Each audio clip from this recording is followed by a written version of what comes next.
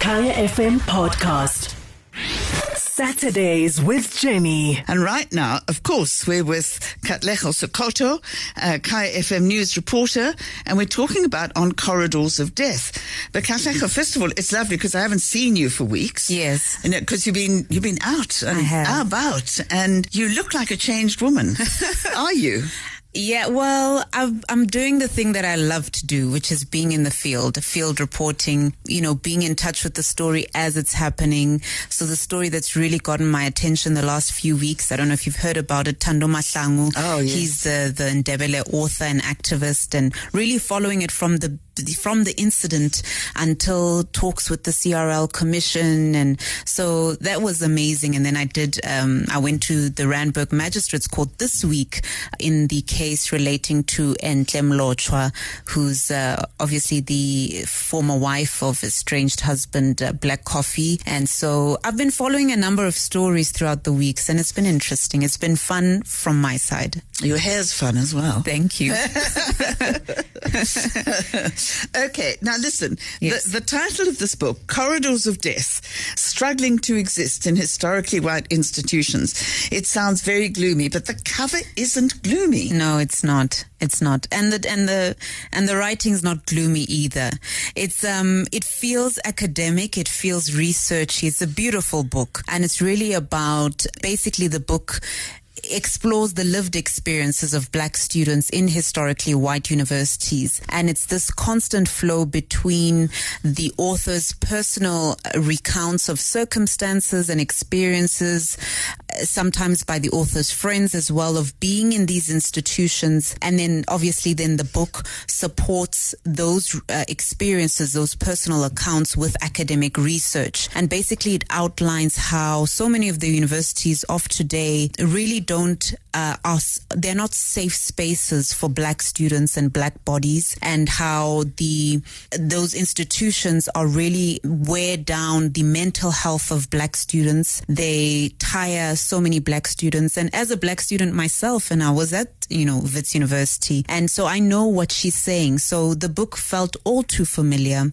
and it's quite it accurately recounts specific incidents, for example, which students relate to dropping out of universities, and how, for example, so many Black students do drop out and why that happens. Students also being extremely depressed while at school, and in some instances students dying by suicide because of the toxic environment of being in these historically white institutions. What I like about the book is that it goes to great lengths to academically support and argue why the experience of the Black student in particular matters.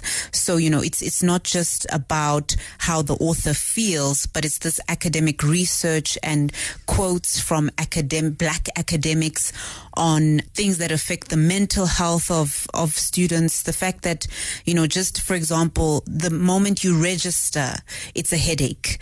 And we saw it in Fees Must Fall. We see it this year in the student protests that were happening. It's just a laborious effort just to be Black and to be getting education in a higher learning institution. And so there's chapters in the book such as Le Rona Re Batho, as well as Begging to be Black.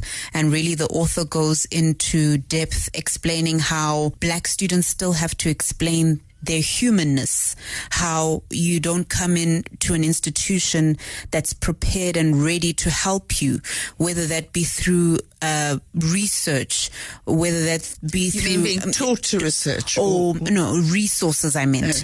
No. So just having access to things. Even as a student, I would hear of stories of students sleeping in libraries just so that they can learn and they have a place of safety, because at that time your accommodation is not sorted out, your bursary or your NSFAS hasn't been paid out, or you don't even know where you're going to get the funds to stay, for example.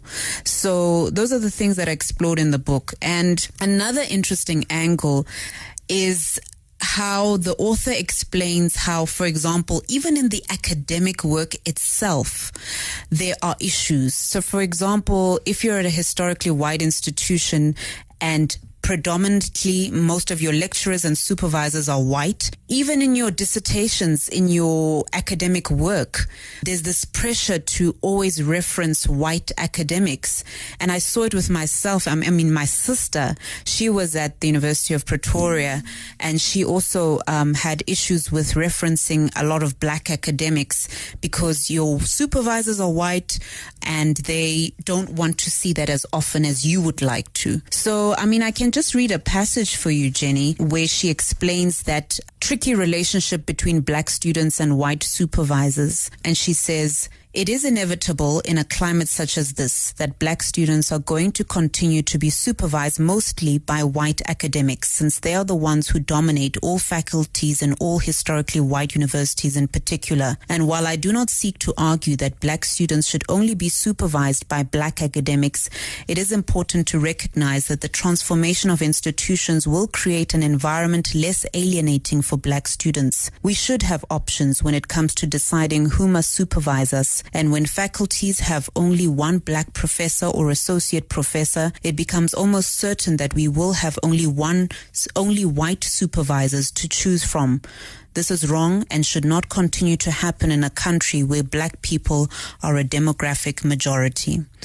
And so, that I felt that was, it's right. So you can hear her arguments in terms of, it's not just personal experiences, it's lived experiences as well, but it's also like, this is what actually happens. And another part of the book in which she explores student protests in particular, fees must fall back in 2015 was I think the theme of that year. But she explains how institutions at like the Tshwane University of Technology, so TUT, students were already picketing, protesting, mobilizing before the big umbrella of fees must fall was created. And black students there were already frustrated. They were already raising their frustrations. And I'll read you this particular paragraph.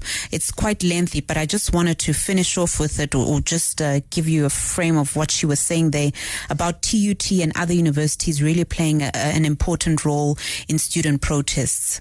So she says, "Our present positionality in the relative comfort of well-maintained residences of our historically white universities must never fool us into thinking that we are an advanced detachment of black people. We are not. We are as black as the TUT students who were using ironing boards as a shield.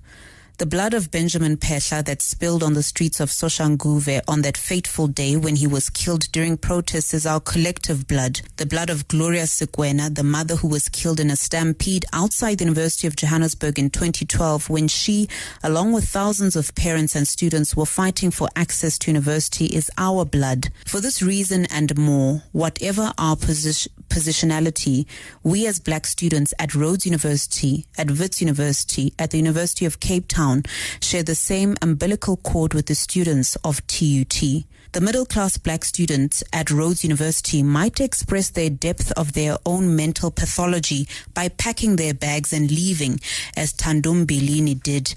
But the TUT student could express it by throwing a rock at an armed police officer or burning down a university building. Both these acts arise from a place of deep frustration resulting from constantly having to negotiate one's very humanity. The Rhodes student is not any more civilized, for there is no place for civility for black students when they are reduced to subservient beings.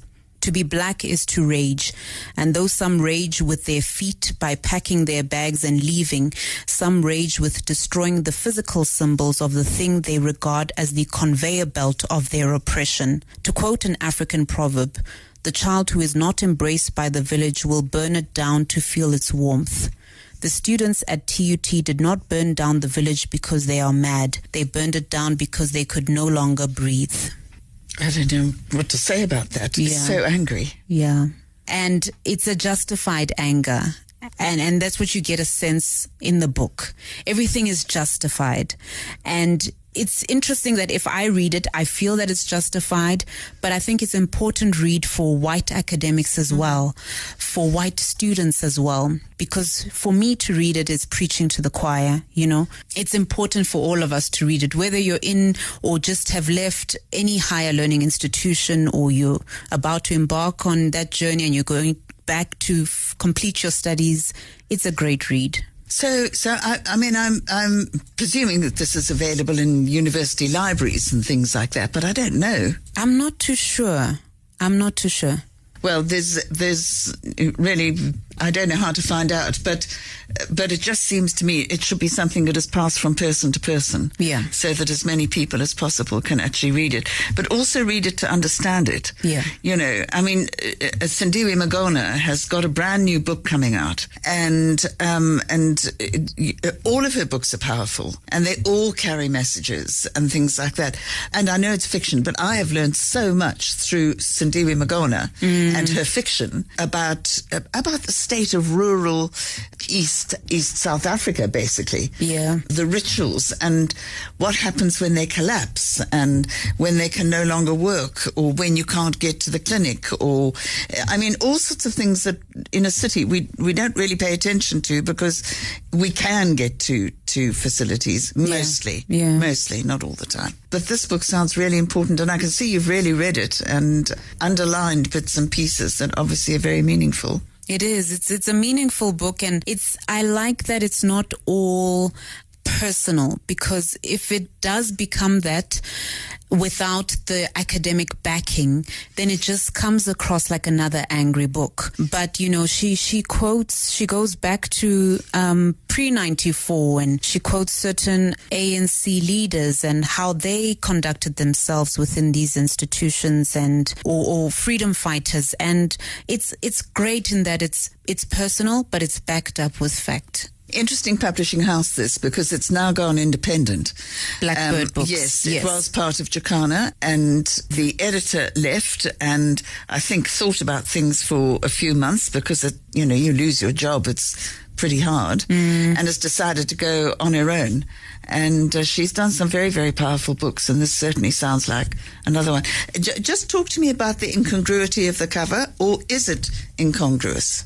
Well, the cover is, it's a blue with this flower, and there's a man who's on his head in the flower. So I wasn't too struck by the cover. I didn't even know what it means. I was just reading the contents of the book, but it's only now that you're highlighting it that it's quite striking. And it's a serious book, and I actually thought, well, it's just not a serious cover. No, it's not. It's got a playful cover. It has. That's for a book. It's exactly that. Yes. I think that's what I'm really querying. Listen, I think it sounds absolutely terrific. And are you going to lend that out? I can. I don't mind. Okay, let me give you the details of this book, because it sounds very, very powerful. It sounds very, very necessary, particularly if you're young at university, or if you are thinking of going to university. It's called Corridors of Death, Struggling to Exist in Historically White Institutions, and it's by Malaika wa Azania. And there's obviously more to come from this particular writer. Yes. You can tell already. Yes. Thank you so much. Thank you, Jenny. Saturdays with Jenny, every Saturday from 9 to 11 a.m. on Kaya FM 95.9. Kaya FM podcast. Go to kayafm.co.za for more.